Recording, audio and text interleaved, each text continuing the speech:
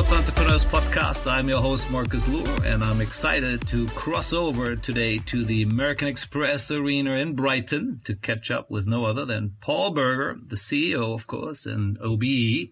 Welcome to the podcast, Paul. Thank you, Marcus. I'm delighted to be here.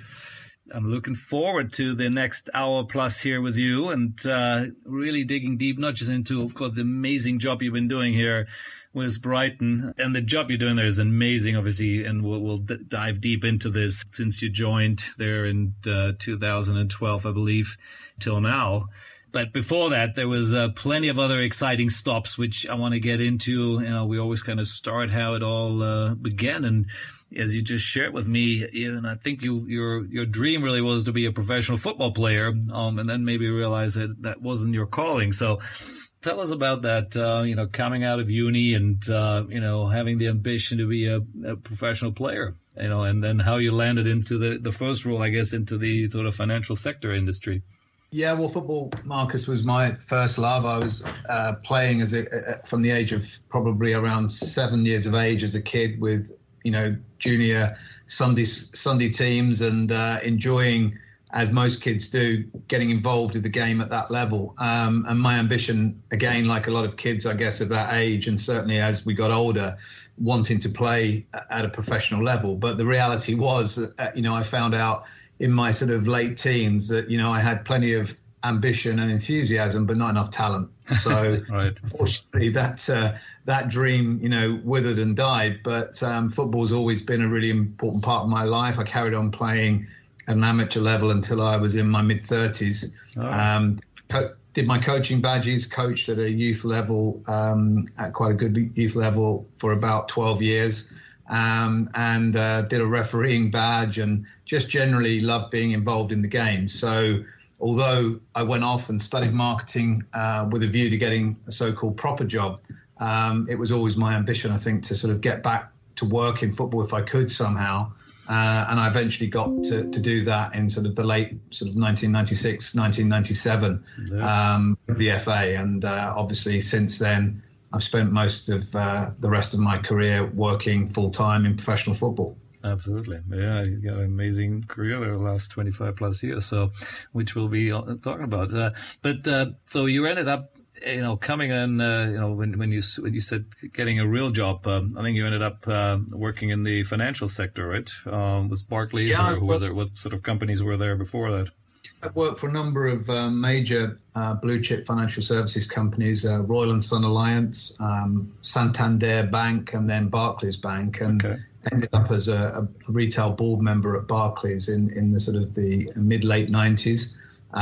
That gave me, exposure to big organizations, corporate structures, finance, understanding big budgets, getting involved in big marketing campaigns. I studied marketing and communications, and that's always been my area of specialism. Okay. But I always, again, stayed very much involved in football as much as I could, and, have enjoyed the game all my life. And more recently, obviously, I've been very lucky to work with the national team, with the FA, and then with Tottenham Hotspur, which is the club that I grew up with, supporting as a kid, and then moved to North America for a few years to work with Vancouver Whitecaps, and then 12 years ago came back to the UK to take over the running of Brighton for Tony Bloom. So It's been an incredible journey. Absolutely, and we're going to go in a little more detail than that for sure. But you covered the stops really well here. When you were with Barclays at that time as director of marketing, was there already an involvement with the Premier League, or had that not started yet? No, Barclays had been a sponsor of the Premier League in that era, and it was one of the first big football sponsorships by a major financial services organisation. So it was a very prominent sponsorship. But the FA itself had a rival financial services company nationwide who had started to take an interest in the national team and had started to become the sponsor of the national team, such as you're able to sponsor a national team. Obviously, you can't have a logo on the playing shirt. It's only on the training kit and perimeter boards and so on. Right. But post Euro 96, which England hosted, the FA were looking to increasingly commercialise their assets, their broadcast rights, their FA Cup competition, the England national team. And so they brought together a small number of people from industry, of which I was one, to work with the FA's existing commercial team to look at a different strategy, a different approach. And part of that was to consider bidding for the World Cup in 2006. And England hadn't hosted a World Cup since 1966, which was obviously a winning World Cup for England. Right. And the FA were keen to build on the success of hosting the European Championships in 1996 with a World Cup 10 years later. Right. So I got involved with a small group of business people to support the FA with that. And then later on, the FA decided to offer me the chance to join full-time as Director of Marketing and Commercial. Which was a fantastic job. I was, I think, the first marketing director the FA ever employed. And it was during a period of great change for the organisation. Adam Crozier became the chief executive. The FA left its headquarters at a place called Lancaster Gate in London to move to brand new offices, modern offices in Soho in the West End of London. And it became a very different organisation to the one that most people perceive the FA to be. And at the time, women's football was becoming more prominent.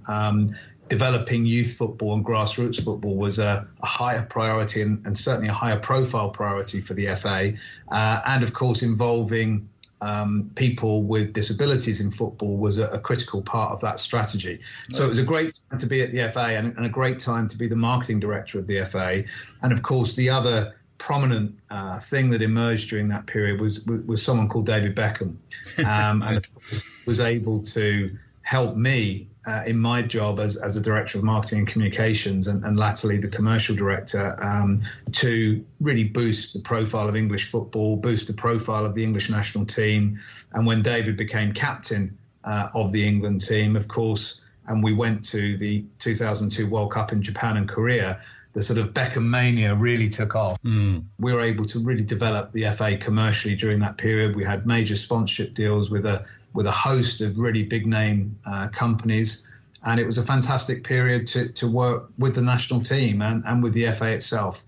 Actually, we did a deal with the England FA. And I'm trying to remember. I think it might have been the 2002 World Cup even. I don't know whether you were there at that. But you were there at the time. I'm not sure whether that was a company called Big Cola here in Thailand, funny enough. Yes. Do you remember that? I do remember. Oh God. Yeah, that's a long time. It was the first time that we've been able to properly develop the FA commercially. I mean, my predecessor, Phil Carling, had done a fantastic job at the FA during a period when it wasn't so easy to market the FA or to develop the commercial strategy. English football had been through a difficult period with hooliganism, changes to the structure of the league, with the Premier League emerging in 1992. The England national team hadn't qualified for, a couple of tournaments, major tournaments during that period. And Phil had a lot less to work with than I did, with the likes of David Beckham and Michael Owen and Rio Ferdinand and Sol Campbell, some really great players from that era.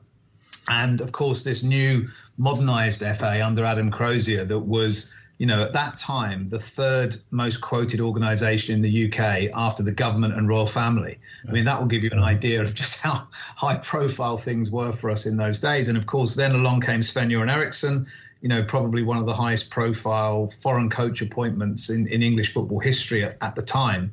And again, huge headlines when that happened, and combined with a relative amount of success on the field, albeit we still hadn't won and didn't win a major tournament. There was a flourishing period for the game and a flourishing period for the Premier League, who was seeing crowds grow and attendances at stadiums up and down the country get bigger and bigger.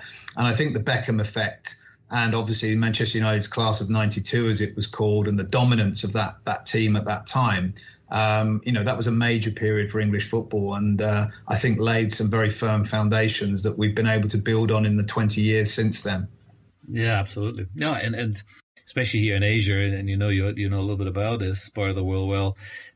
There's been obviously, the England FA has always been one of the top teams, people follow, support, etc. So it was an easy one when we did the deal. Actually, now I think it was not even 202. I think it was a couple of World Cups later, but it was a fun one. We did at that time, and you had buses all around the city going with English football players on it. So in Thailand, why not? Now, one thing I remember, sort of when I was reading through your profiles and stuff, is that you've always been obviously very engaged with the commercial side, right? Director of marketing doesn't always necessarily sound like it is sort of a pure commercial role, right? It can include many other things. What would you call marketing and communication, of course, right? But I think you've always been right there looking at the commercial side, right? Increasing sponsorship deals. Later on when we talk about Hotspurs, I think that you did a couple of big deals there as well. Is that you did some of that for the FA as well, or not really? Very much so. Yeah, essentially, I think that the director of marketing role in its purest sense is about selling the game of football, and in particular at the FA, selling the English game. So I always started from the basis that my job was to sell the sport and to make people attracted to the sport, whether they were people we were looking to play, kids at grassroots level, adults at amateur level, making sure the professional game was as good as it can be, the national team as strong as it could be, but also selling it to potential sponsors, making sure that we could bring in income, whether that was through selling our broadcast rights to broadcasters around the world or selling our assets, such as the FA Cup and the England team, to potential sponsors who would want to associate with us. And so for me, the role of marketing, communications and the commercial activities were very much one large activity, albeit with many different facets to it. So who was any big deal you remember you did, or any on the broadcast side or on the sponsor side? So we created something called the FA Partners Program, which was a similar commercial model to the one that UEFA used for the Champions League, where no one company owned the England team or the FA Cup as a primary asset, but we had a group of partners that were able to share in the assets across the FA Cup, the England team, the junior England teams, the Women's FA Cup, and so on. So, we had Carlsberg, we had McDonald's, we had British Airways, we had Umbro, the kit supplier, we had Nationwide, and we had a number of smaller partners like Giorgio Armani that supported us as well, and Sony, the electronics company. So we had a fantastic portfolio of partners that were fully engaged in working with us. AXA were also part of that in the early days, the major French insurance company. And we were able to generate significantly larger revenues than the FA had previously experienced. But at the same time, we didn't have any title assets sold. So we deliberately kept the main assets of the team and the FA Cup clean of title sponsorship. And the Champions League model served us well during that period. And of course, the other major event that happened during that era was that we decided to rebuild Wembley Stadium. And during that period of rebuild, we were able to take the England team on the road, as we called it, around some of the biggest club stadiums in the country. So Manchester United, Liverpool, Tottenham, Arsenal, all around the country to play both senior team games and under 21 games, which took the team out to a much wider audience. One of the challenges of a national stadium in London is it can exclude, large parts of the country from seeing the national team play, because a lot of international games are obviously midweek and it's impossible to go from one end of the country to the other midweek without a huge amount of expense for the fans. So to be able to take the England team around the country on the road, expose the team to different fan bases at different clubs was a fantastic experience, and one that we all really enjoyed. Again, with David Beckham very much a key part of that roadshow, if you like, that we were taking around the country. Yep, no, that makes sense. And it's interesting how you took advantage of the opportunity, I guess, at the time. Now then you had a short sort of year plus with Ogilvy and Mather, in an interesting role as CEO for Europe, Middle East, and Africa. Before, of course, then you come back to the football world. How did that come about? And going from, the bank to an FA role, and now you're in the world of advertising here. Yeah, well, unfortunately, Adam Crozier left the FA. I applied to be the chief executive. I got down to the last two candidates, myself and an external candidate called called Mark Palios, who was a former player.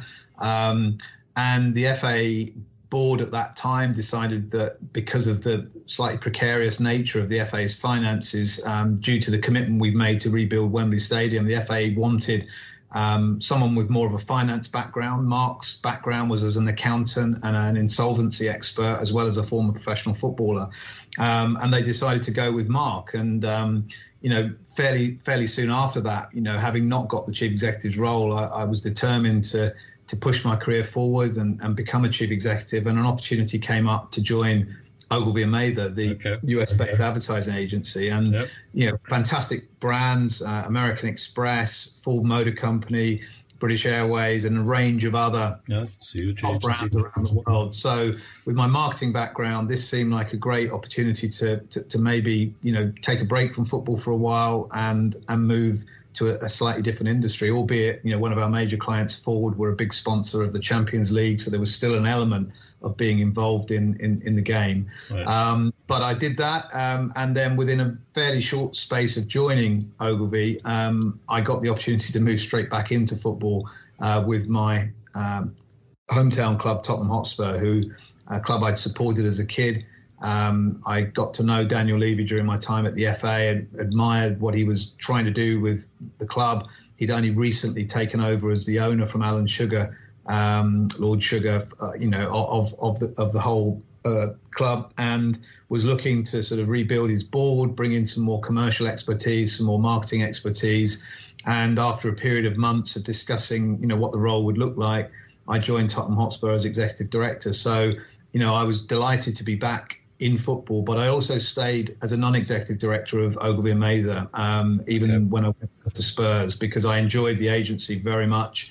It was a fantastic role for me. I really enjoyed working with some really talented people there. But again, my heart was very much in football.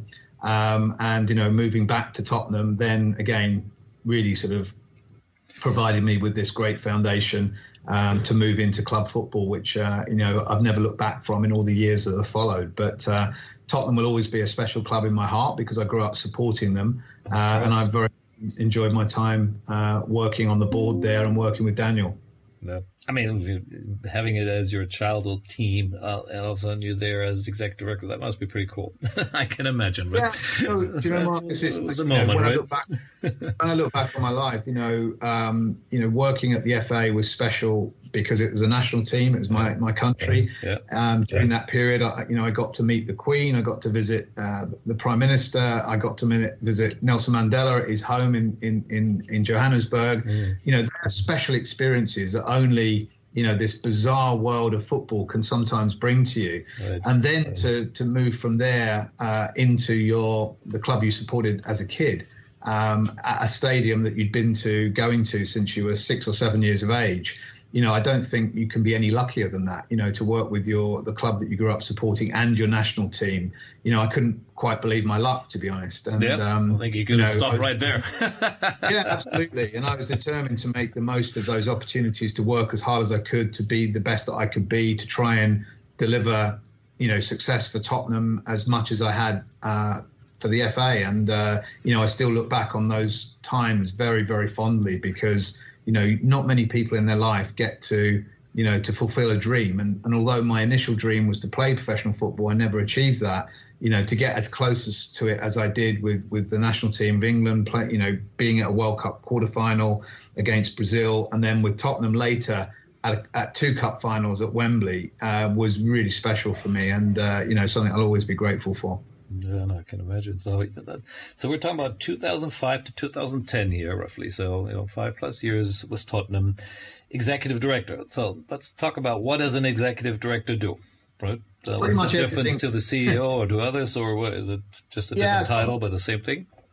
Tottenham didn't really have a CEO. Daniel Levy was the executive chairman, and my job in those days was pretty much to take care of all of the day-to-day operations of the club that weren't football operations, because we had a sporting director, Damien Comoli, that I worked closely with.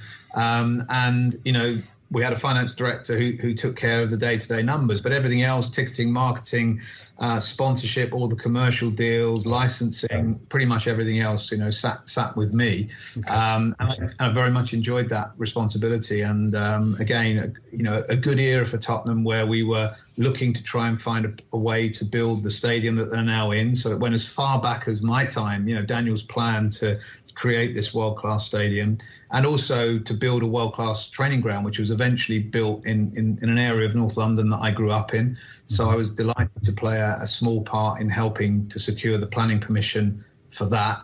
But again, it was just fantastic to be involved in a club that had real ambition, work with the chairman that had a very clear vision for what he wanted to do with the club, and to learn a lot from him. Daniel's known in football as one of the toughest negotiators, one of the hardest taskmasters, and to a large extent they're both true. And but when you're working with someone like that, you learn a lot. You listen, you see, you watch, how he operates and the way in which he extracts the best value for his club. And that's something Daniel has done consistently over more than 2 decades. And, that marks him out as one of, the most successful chairman in club football. Trophies are obviously important, and winning on the field is very important, but so is actually making sure your football club is as financially sustainable as it can be.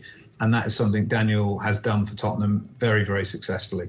Yeah, I would agree with that. At least what you can read and see. And now, again, being involved in the commercial side and that part of it, let's talk a bit about it. I believe one of the bigger deals you guys did was a huge deal with Mansion, right, with a betting company here from Asia. What I read was 35 million pounds over 4 years for the jersey, right? I think that was one of the bigger ones. Yeah, that was a very big deal for the club at the time. Obviously, it's since been surpassed, as many record deals have been. But at the time, that was a substantial uplift in the value that Tottenham were getting from their previous shirt sponsor, which was Thompson Holidays. And, we were looking to take the club not just to another financial level, but also more internationally. Right. And so it was a big step for any Premier League club at that time to take a gambling sponsor, and particularly an overseas-based one, on their shirt. But I was going to say that was still early days of that, right? I mean, now it was really every other one has one, but this was still early days of it. It was very early days, and it wasn't without controversy, because again, it was seen as taking the Premier League and a Premier League club into an area that no other had been at that time. Right. There was obviously concerns about advertising a gambling company when we're selling so many replica shirts to kids, and so we were one of the first clubs to offer parents the choice to have the gambling brand on their child's replica shirt, or for us to sell the shirt plain. Okay. But of course, most kids actually, and we're talking here right way back to 2006, we were offering to do that. Yeah. But most kids, and mine were the same, they wanted to wear the shirt that looked like the player's shirt. Sure. And therefore, the vast majority of parents then, as I believe now, still will take a shirt with the gambling sponsor on, recognizing there are obvious risks to that and obvious potential controversies to that. But kids are kids, and they want to look like their heroes. They want to look like the stars that they watch on TV and in the stadium, and they don't want their shirt to look different. So that was something which we worked hard to communicate, worked with various pressure groups to explain and get people to understand that there was a choice, and we weren't forcing a gambling sponsor onto people under the age of 18. But of course, you get into all kinds of other challenges where, for example, a 14-year-old can be 6'2" and therefore needs an adult-sized shirt. So it wasn't as simple as just offering child shirts without the gambling company's name on. We had to go beyond that. Yeah. So it's a complex area and one that we worked through. But it was a big deal at the time, and it helped further Tottenham's ambitions during that period. Any other one which stands out of the deals, or were you involved in some tours? You took Tottenham somewhere around that time to Asia or other parts of the world? We went to South Korea to take part in something called the Peace Cup, and it was quite an interesting. All right. Yes, the Peace Cup. Yeah, and it was an interesting tournament. It was, we had a couple of other big clubs in it. Boca Juniors from South America, from Argentina, was one club. We ended up winning this competition with quite a high level of prize money associated with it. And again, it was another big step for the club during an era when, tours to Asia were not that common. But again, the the 2002 World Cup had opened up, I think, Asia to the European football world, and in particular to the English football world, in a way that, it hadn't previously. And, from that point of view, it was lucrative for the club. It was good for our development of our brand. It was good in terms of increasing our fan base in Asia. And we had a fabulous time in South Korea, something that we really, really enjoyed. And funny enough, again, now I remember it. Actually, now it took a while to.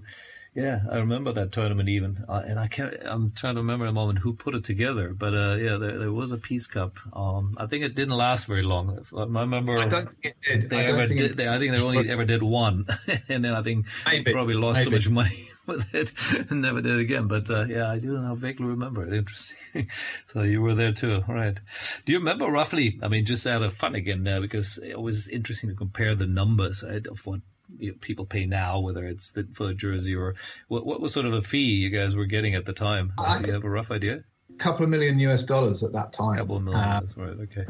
Which again, probably by today's standards of the bigger clubs and Tottenham included, it will be a relatively modest fee. But at the time, it was considered to be, quite a large amount of money, and on top of that, all expenses covered, etc. So, it was worth doing. It was worth doing as part of your pre-season program, and something, as I said at the time, that was still quite unusual. So Manchester United, I think, were one of the few English clubs that were regularly touring the rest of the world during that period, maybe Liverpool as well, but certainly it wasn't as common to do that now. Yeah. Absolutely. Yeah, exactly. I mean, you're right. So I think from sort of mid 2000 onwards, 2010 and beyond, that's really when the Premier League and others start to push this really hard. And obviously you've done an amazing job since then, building the brands and coming here with clubs on a regular basis. So now then you had another one of those interesting, it's almost like I would call it the Ogilvy Mazer moment. You went off to Vancouver to run a club there. How did that come all about? Again, a fantastic sort of opportunity that came about really on the back of just pushing my career forward. I was desperate again to try and run a club outright. And, that period for Tottenham, Daniel was, very much the sort of executive chairman, like a chief executive day to day. He didn't have any plans to change his role. And obviously he's still in that role now, some whatever it is, 12, 13 years later. So, that was on my part, for me, a ceiling at Tottenham. I needed to push beyond the ceiling, and an opportunity came up to move to North America to take a club into Major League Soccer and to be the first British football executive to do that. And I thought, wow, that's an incredible opportunity. Vancouver's an incredible city. Yeah. They were looking to structure the club like a European club. So I had familiarity, obviously, from Tottenham with how that worked. They were looking to sort of set the highest possible standards, and I was comfortable with my experience with Tottenham and with England that I could help them do that. And so, from a family point of view, we decided it would be a great experience, not just for me from a career point of view, but also for our children to experience living in North America. It's an easy adjustment. English is the most spoken language in Vancouver, although French is taught in schools as well. Culturally, there's not a huge difference between, Canadians and Brits, a little bit different, obviously, but not hugely different. And there was this fantastic sort of landscape and lifestyle opportunity where, we could live close to the mountains, where we could ski, close to the water, where you could do sailing and all kinds of other stuff in the summer. And a safe city, and one that was, really excited on the back of the 2010 Winter Olympics to see another big sporting challenge come their way. And joining Major League Soccer was that challenge. Yep. I really enjoyed the period I had there, nearly 3 seasons. And, I think we managed to do something like 25 new commercial deals in 24 months. Including broadcast rights deals, sponsorship deals, licensing deals. And it was an incredible period from a commercial point of view. It felt like we were signing new contracts, almost every other day at one point. And it was just exciting. And it was, again, going back to my time at the FA, the first and most important role that I had at Vancouver was to sell the sport, and to sell the sport to an audience that was not as committed to football or soccer, as they called it, as we were in England or as we were in Europe or even as they were in Asia. You know, there was ice hockey, which is the #1 sport in Vancouver. Yeah. There was basketball. There was NFL. There was CFL, which is the Canadian version of NFL. There was baseball. There was a range of winter sports, skiing, snowboarding, ice skating. So I was, you know, in selling football, in selling soccer, I was way down the pecking order of people's priorities. And, you know, we were trying to sell a new franchise. We were trying to sell season tickets. We were trying to sell sponsorships.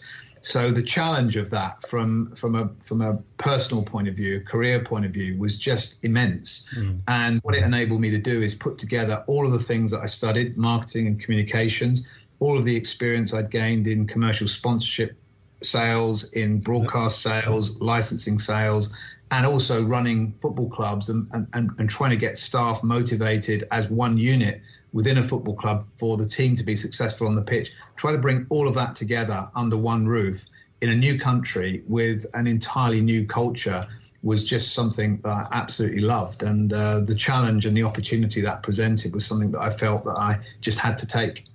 Yeah, no, it sounds like fun. But I know Vancouver, it's an amazing city too, and like you said, that's why I call it the Canadian adventure. I think, you know, it was a couple of years of only. And now that brings us right here where we want to be, and this is where the office you're in now in Brighton. Because all of a sudden there's an opportunity to come back, but it's not in the Premier League. It is, you know, at that time you guys were still playing Championship. So bring us back to that. How you got there in 2012? That's where we sort of roughly are now. And I guess you were offered the role as CEO, I believe. Yeah, there was no desperate desire to leave Vancouver. I enjoyed the city a lot. I missed, if I'm honest, the intensity of English football, just that passion and that commitment and that desire for the whole country. It felt that got behind football here every weekend. There wasn't that same kind of commitment in Vancouver. There was obviously from the season ticket holders and the people that came to watch our games. And you know, we got crowds up to over 22,000 during my time there, which was fantastic. But it wasn't top of mind for people in the way the sport is here, the way football is here. And I miss that. In an ideal world, you know, from my kids' education point of view, sort of a 3-year period for them in Vancouver was going to be the maximum, because then it was a case of either coming back into the English education system at a time that worked and was logical, or it meant probably staying in North America for at least another 2 years and finishing their education in the North American system. Right. So there was family considerations as well. And again, if I'm honest, I would have preferred to have come back to the Premier League. But for various reasons, the opportunities that I was exploring then didn't quite work. Along came this opportunity with a Championship club and an opportunity to meet Tony Bloom, who was the Brighton owner, fairly recently installed as a new Brighton owner, right, who had just finished building a new stadium, which had taken 13 years to secure planning permission and funding for. And Tony was able to sell this incredible vision to me, where he talked about becoming a Premier League club. He talked about supporting the building of the stadium with the building of a world-class training facility. He talked about, you know, building a club culture where, you know, there was a very distinct set of values that drove our behaviours every single day on and off the field. And that vision just appealed to me. And in some ways, it felt like a hybrid, if you like, of a very established club, one that was over 100 years old at that point, and almost like a startup, a new beginning for the club, a clean sheet of paper, a new stadium, a new training ground, a new vision, new values, new coaching staff, new football squad, new staff off the pitch. And that appealed to me because I enjoyed what I did at Vancouver, which was a very similar feeling, albeit not with 100 plus years history. Right. And obviously combining the knowledge that I'd gained there with the knowledge that I had from Spurs of what it took to be in the Premier League, what the club structure needed to look like, the quality of people you needed, the quality of processes and systems and procedures that you needed to have in place. And again, this challenge just felt right. And obviously, Brighton's a great part of the world, close to London, but very distinct in its own city culture and people.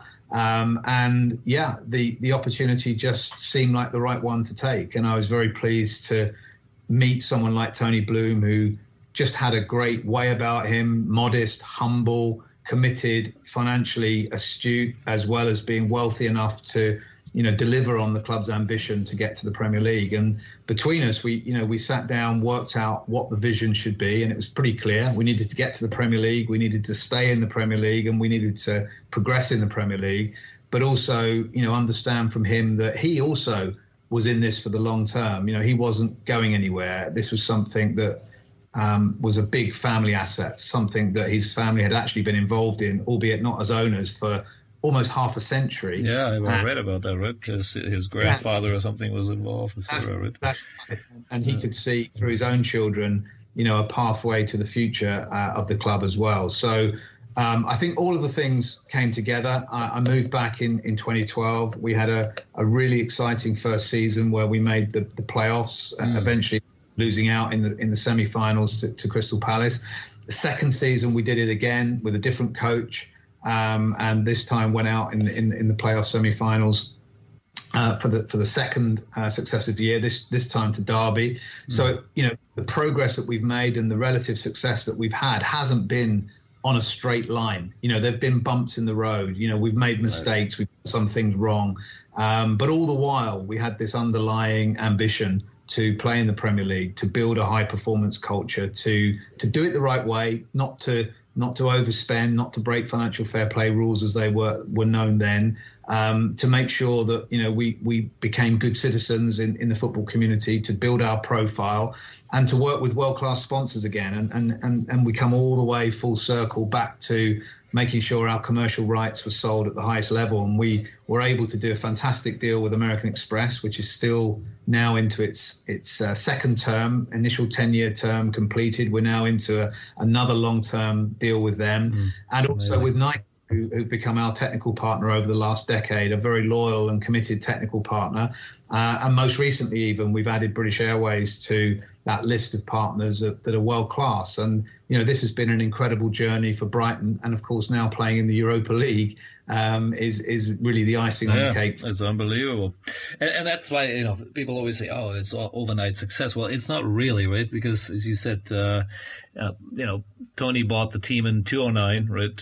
So before you even got into the Premier League, that's 2009 to 2016, let's say, 8 years in the making to get into the Premier League after 34 years for the club itself, but 7 or 8 of that in his era. I mean, that's that's a long time. And since then, of course, you obviously incredible. Again, I sort of looked up some of the numbers here. I think the first season you were in 15th spot, so the season after was 15, 16. So that is sort of hanging on the thread there at the bottom half of it. Again, as you said, that was sort of what you probably referred to earlier, a bit of bumps on the road. But now, right, 21, 22, I think that looked to me was like the first breakthrough getting into the top 10 there, right? I think you ended up with a 9th place. Clearly, everyone will probably remember that last year, you guys came 6th, qualified for UEFA, and this year again, you're having a great season. You were there in 8th place, just a few points away from, teams like Man U and Newcastle, who's sitting there was huge, with much bigger check sizes than you guys.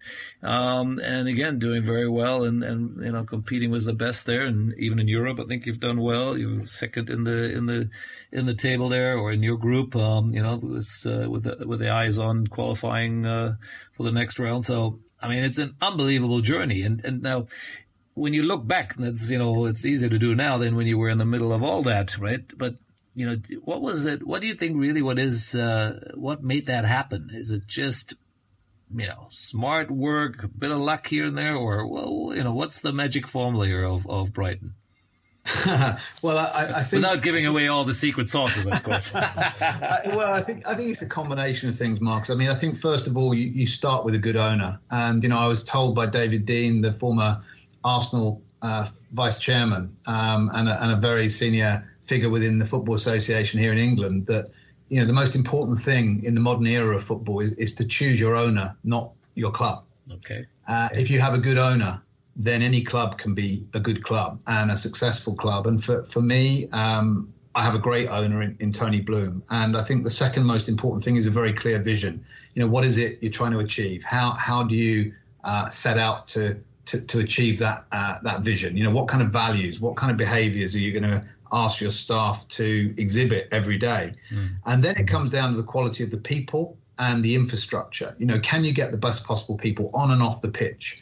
And can you provide them with the tools they need to be successful? So a world-class stadium, a world-class training environment, so the players can rest and recover.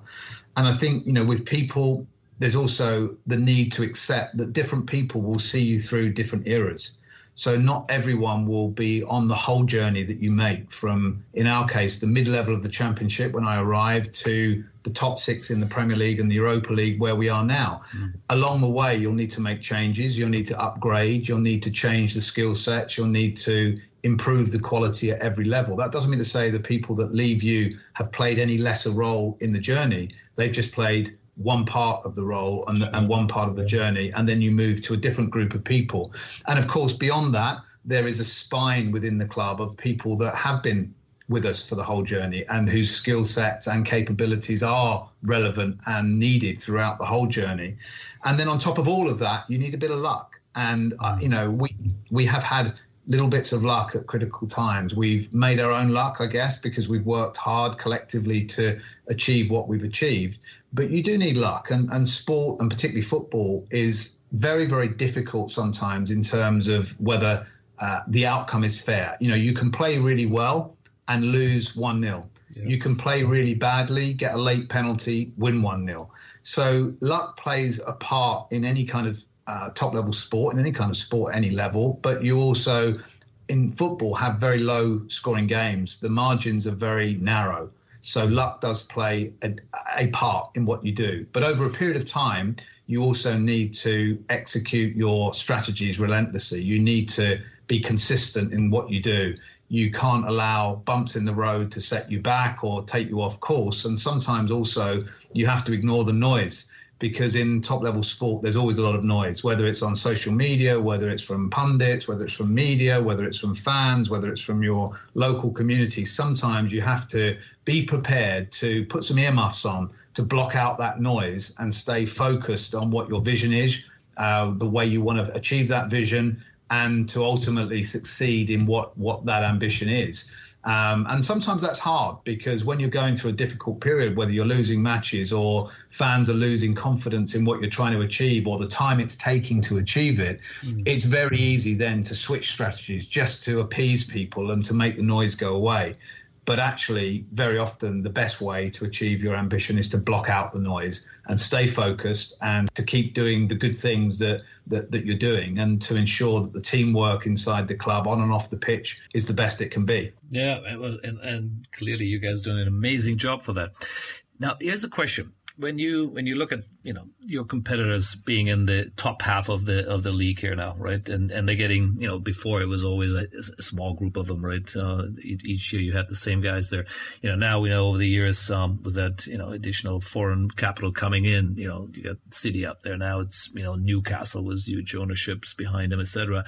I mean, the air is getting thinner up there, and the money is bigger, every year in a sense, right? So how do you guys look at that? How do you compete with that, where clearly I'm assuming that you obviously don't have exactly the same firepower as some of those names we just mentioned here. We definitely don't. Yeah, I'm assuming that. So we have to, first of all, we're quite happy to be, I suppose, in what other industries would be known as a challenger brand. We're very happy to be pushing and challenging at the traditional big 6 clubs, City, United, Liverpool, Chelsea, Tottenham, Arsenal. They are the clubs traditionally that have been occupying the European spots in English football. Yep. But, you've also got very big clubs like Newcastle that now would certainly, with their wealth, be able to sort of count themselves amongst those top 6 clubs. You've got clubs with great histories like Aston Villa, who, again, are challenging. And clubs that are having tougher times like Everton, who are big football clubs with, big histories, who, would have ambitions themselves to be in and amongst that top group. So if you included Everton, along with Newcastle, Villa and ourselves, you're looking at 8, 9, 10 clubs that are pushing for European spots, and of course there are many others in the Premier League that are not. Chelsea should be in there normally, and they're not not really in there either right now. Yeah, they're clubs that are not there just to make up the numbers. They're clubs that have their own ambitions to do what we've done in the last couple of seasons. So we have to be smarter.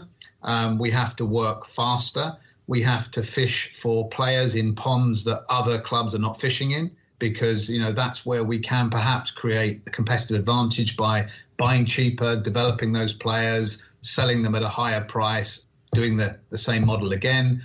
We've got to support our academy to try and bring through young players from the local area, from England, and again, get them into our first team to save us transfer fees, develop them, and potentially, if they're good enough, for them to be sold to bigger clubs for bigger fees, and then we start the cycle all over again.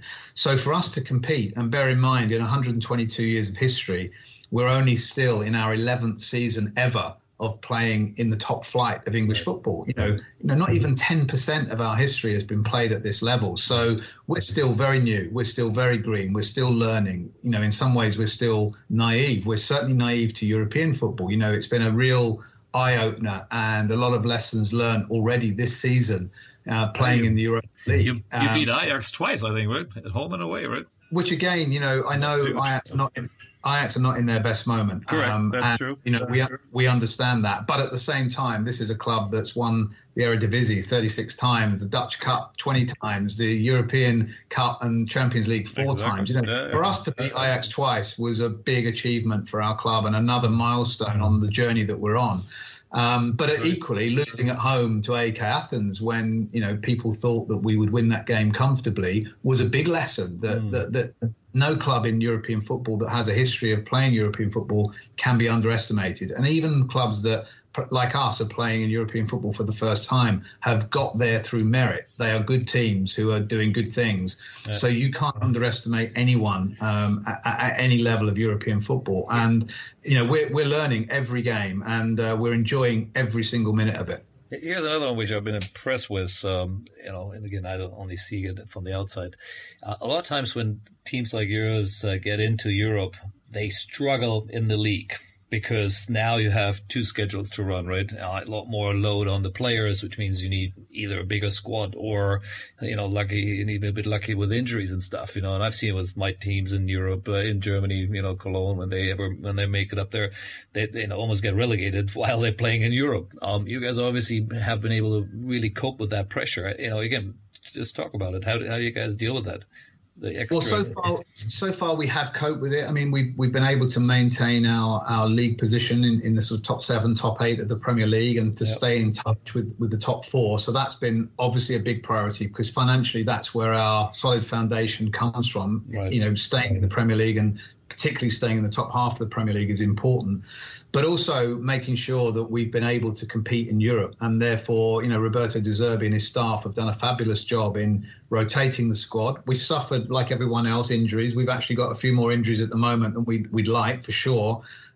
We've also picked up 1 or 2 suspensions, which is inevitable when you're playing a lot of games and high intensity games. But our staff, I think, have done a really good job in managing the loading of the players, both in training and matches and preparation and recovery, getting that balance right. But we're also still learning, as I said earlier. This is a new experience for us and a challenging experience. And it's not just a challenging experience on the field. We're also learning off the field how to manage our staff workloads. And, it's a brand new experience for us to be able to compete in 4 competitions in one season, with a reasonable chance of going fairly deeply in all of those competitions. If we progress into the knockout stages of the Europa League, which we very much hope to do, there's another set of games after Christmas we've then got to combine with playing in the English FA Cup, which is a big competition, one that we reached the semi-final of last year, and one that we really want to go even further in and get to a final again for the first time since 1983. So there's real ambition here to not just do well in one competition, but to try and push as hard as we can in all the competitions we enter. And again, that's something that's new to a club of our size. It's normal for a club like Manchester United or Chelsea or Liverpool to push in all competitions. It's not normal for us. And Correct. So having a squad that can cope with that, being prepared to play young players in big games has been something we've had to do, because we don't have the depth of squad that some of the bigger clubs have, because our budgets are not as big. But nevertheless, we're able to compete, and we want to compete, and we're enjoying doing so. Mm. Oh, and you're doing an amazing job. Now, I want to talk about Tony Bloom a bit. Obviously, I don't know him personally, but what you read about him, interesting personality, right? Being a poker player, making his money, building this sort of, betting consultancy, betting advisory with Star Lizard, which is, all really interesting and a unique, very unique space to be in. And the word Moneyball, which is, the movie, where in baseball they took statistics and really started to change the way they were drafting players and so on, right? That's been circulating around the club a bit as well, maybe for the right or wrong reason, maybe because of the background there, I guess, using data, using ways to analyze the game and maybe, the players. Can you talk a bit about that? What do you guys do with it, or how do you guys do it, or is that just a myth? Well, I think a lot of clubs these days, particularly at the top level, use data to varying degrees. For us, it's part of our recruitment of player strategy. We look at positional needs and use data to support our identification of players in that position. Mm-hmm. We still use traditional scouting methods as well. So, once we've looked at the data and narrowed down the field of players that we want to look at, who meet the profile and the attributes that the coach is asking us for, then we use normal traditional scouting methods to verify that data, to make sure it is telling us what it should be telling us, and it is the sort of player that we're looking for. We then do a high level of personality profiling to make sure the character of the player is going to fit with our club and our squad particularly. Mm-hmm. And then finally, obviously, we have to look at valuations and can we afford this player? Is he someone who might be prepared to come to us? Are we able to meet his personal demands, his agent's demands?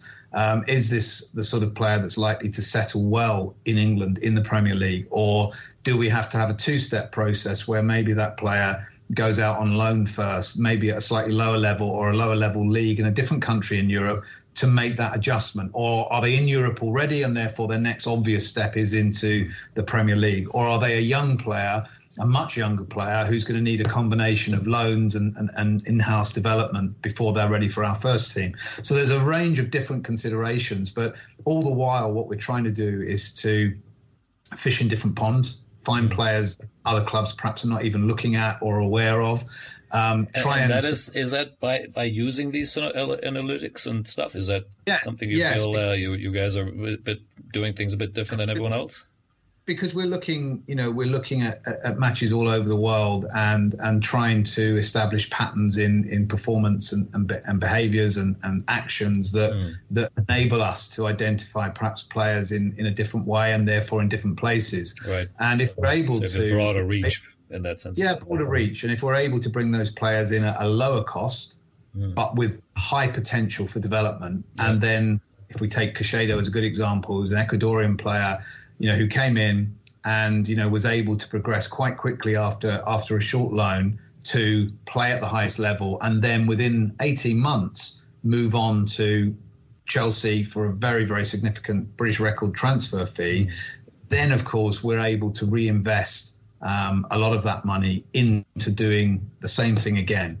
And, that's where, as a business model, we're able to potentially create a small advantage over some of our bigger rivals, because we're able to generate significantly higher revenues perhaps from that kind of methodology than they may be able to, because they're buying finished players that are arguably at the top end of the market, where the potential for adding value or selling them on at a profit is much lower. So whilst they may benefit from higher revenues through the gate, through hospitality, through sponsorship, we're hoping that we can at least mitigate the difference between their revenues and ours by being smarter traders. And that's not to say we get everything right, because we don't. It's not to say their methodology is wrong, because it isn't. It's just a different model and a different way for us to compete. Yeah, no, it makes complete sense. And again, that sort of sums it up nicely in terms of what you read and what you think you guys are doing. And, and I know you can't give away all the secrets here, but I think you touched on it very nicely. I like it. So Tony, you mentioned earlier, when he recruited you and how you sat down, so on. How is he involved now? Is he sort of a hands-on chairman, or he lets you run the show, or how does it look like? No, for me personally, after 12 years working with Tony, it's a great combination of where, he lets me and my executive team get on with running the club day to day. But at the same time, he's engaged, he's available, he's accessible, he's interested, he's enthusiastic, which is the best combination, I think, to have a non-executive chairman, owner, and an executive team that are allowed to get on and do their jobs every day without, someone who is constantly involved in, interfering in decisions and slowing things up. Tony's that best combination of engaged and involved, but at the same time not getting involved in the day-to-day. Do his thing.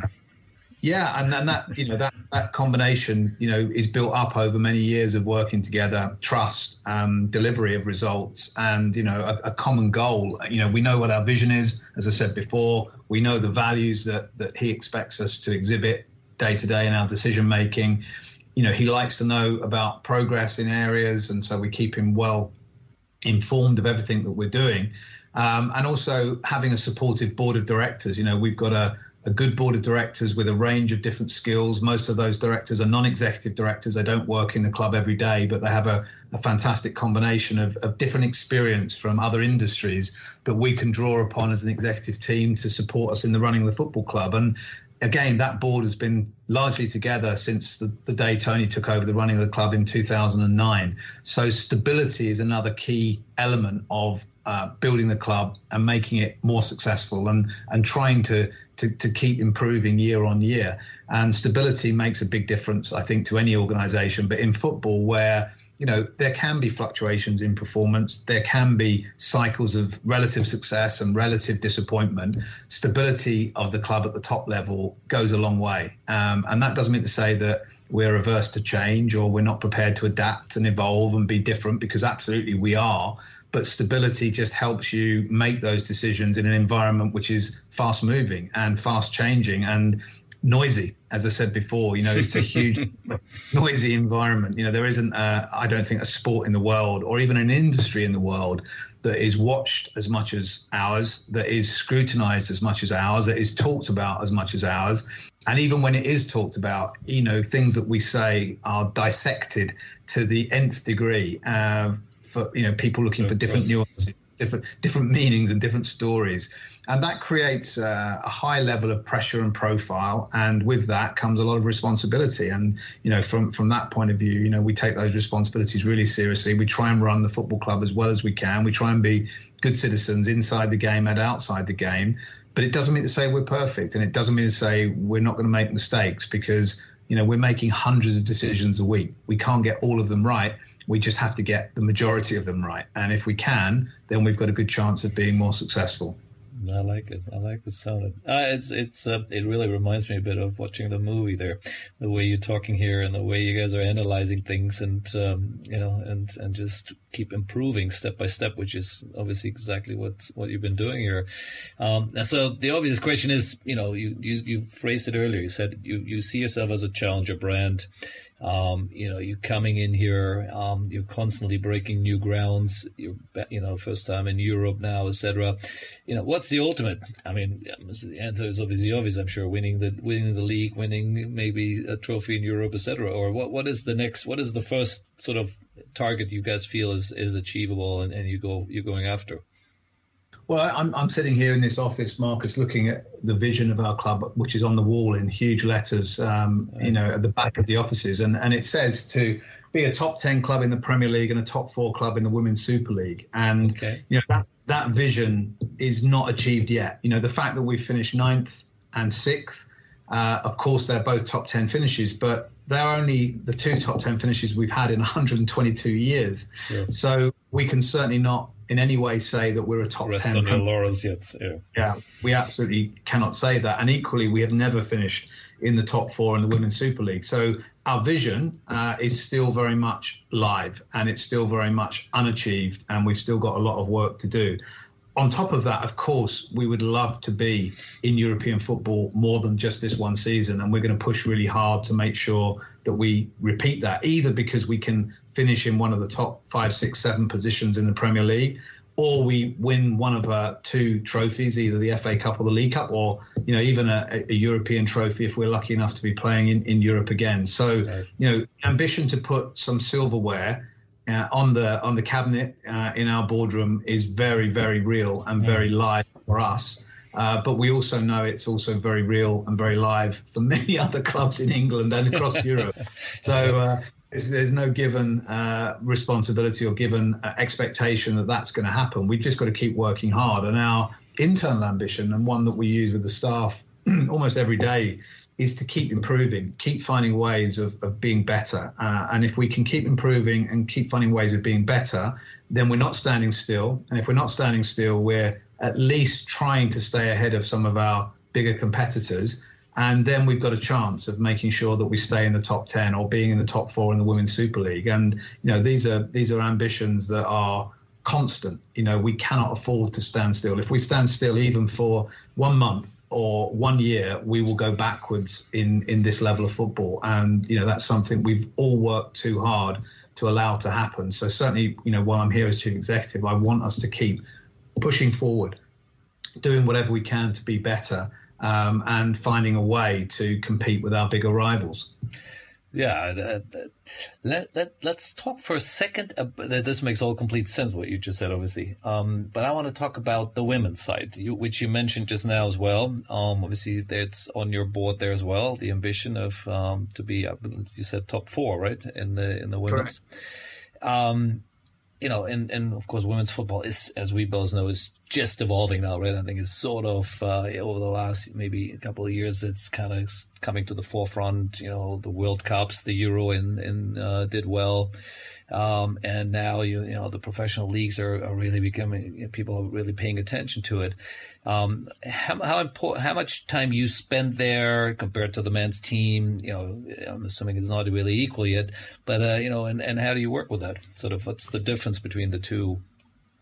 Sure. Well, on a personal level, I've kind of been involved and interested in women's football since 2000, really, when I was at the FA and got to know Hope Powell, who at that time was the England women's head coach, very passionate former player herself, England international, who cared very much about the development of women's football and taught me, I suppose, not only about the value, but also the opportunity for the game, the professional game in England. And nearly 25 years ago, I think for a lot of people, it was hard to see how the women's game would grow to where it is now, but Hope could see it. She was a pioneer. Right. For me, I was able to get more exposure to the game, albeit through the national team then, and understand that, there was a passionate group of people in our population who cared very much about the women's game, but were not getting a lot of time or a lot of support. So we set about changing that at the FA, supporting the women's national team as best we could at that time, but also trying to establish not only a professional level for women's football in England, but also strong opportunities at grassroots level for girls to play, whether it's through school or local clubs, because without that, you're not going to have the pyramid and the pipeline that's going to support the game at the top level. And since I've been at Brighton, we took a decision about 5 or 6 years ago to commit to women's football fully. Right. And, we took a decision as a board that if we were going to be involved in women's football, we had to do it properly. We had to show the female athletes respect. We had to show the fans of our women's team respect. And that has meant that we've invested way ahead of the revenues. So we're, expecting and indeed sustaining losses every year in women's football. But we think it's the right thing to do.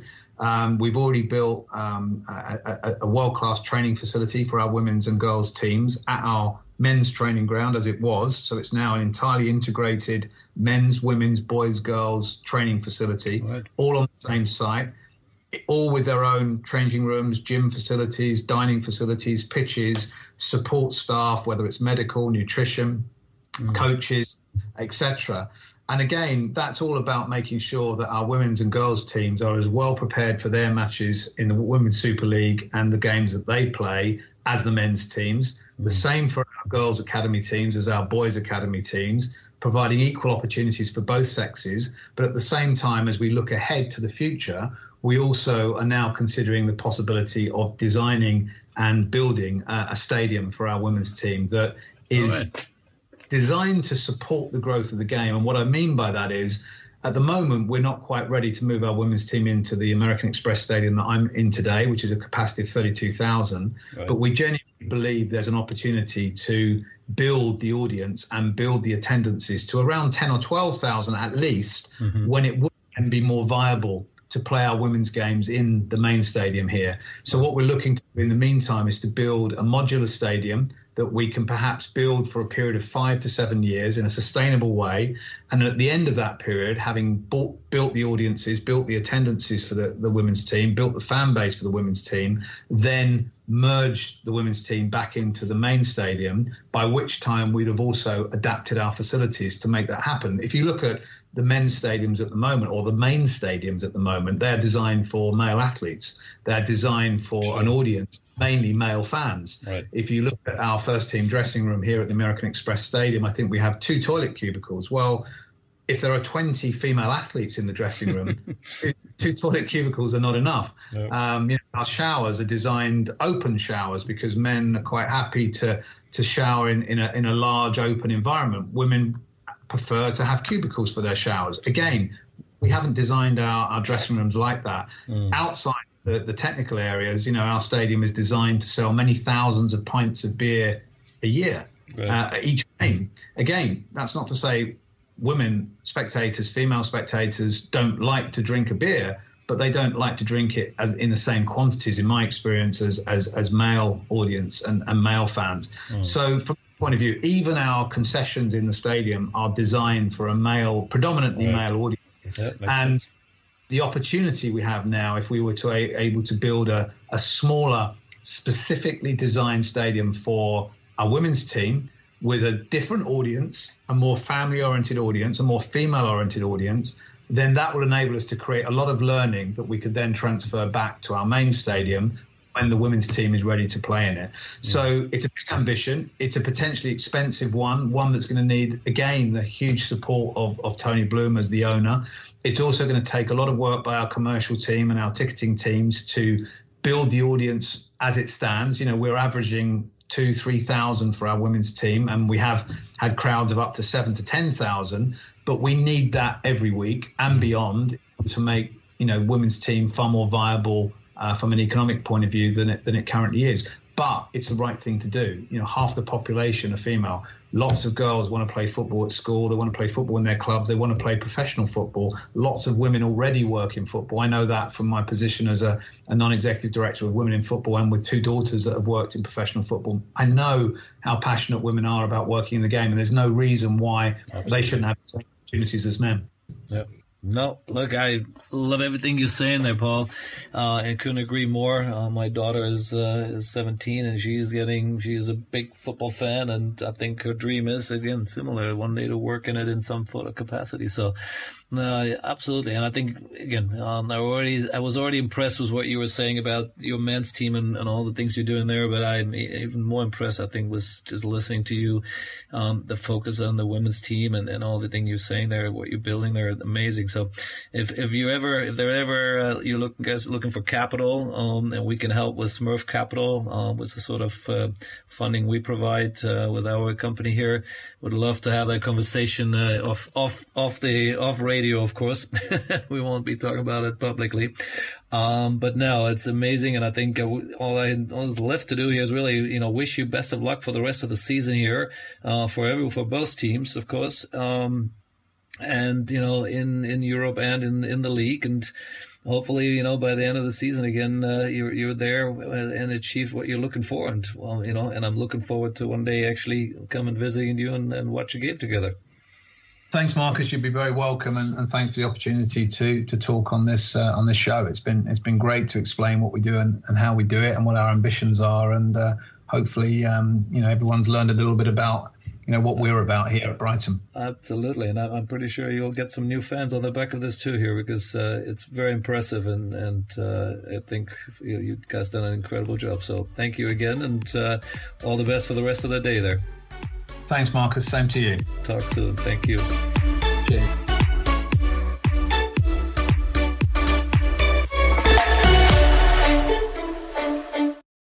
The Sports Entrepreneurs by Marcus Luer podcasts are a collection of interviews and stories. All content in this podcast is the copyright of Marcus Luer.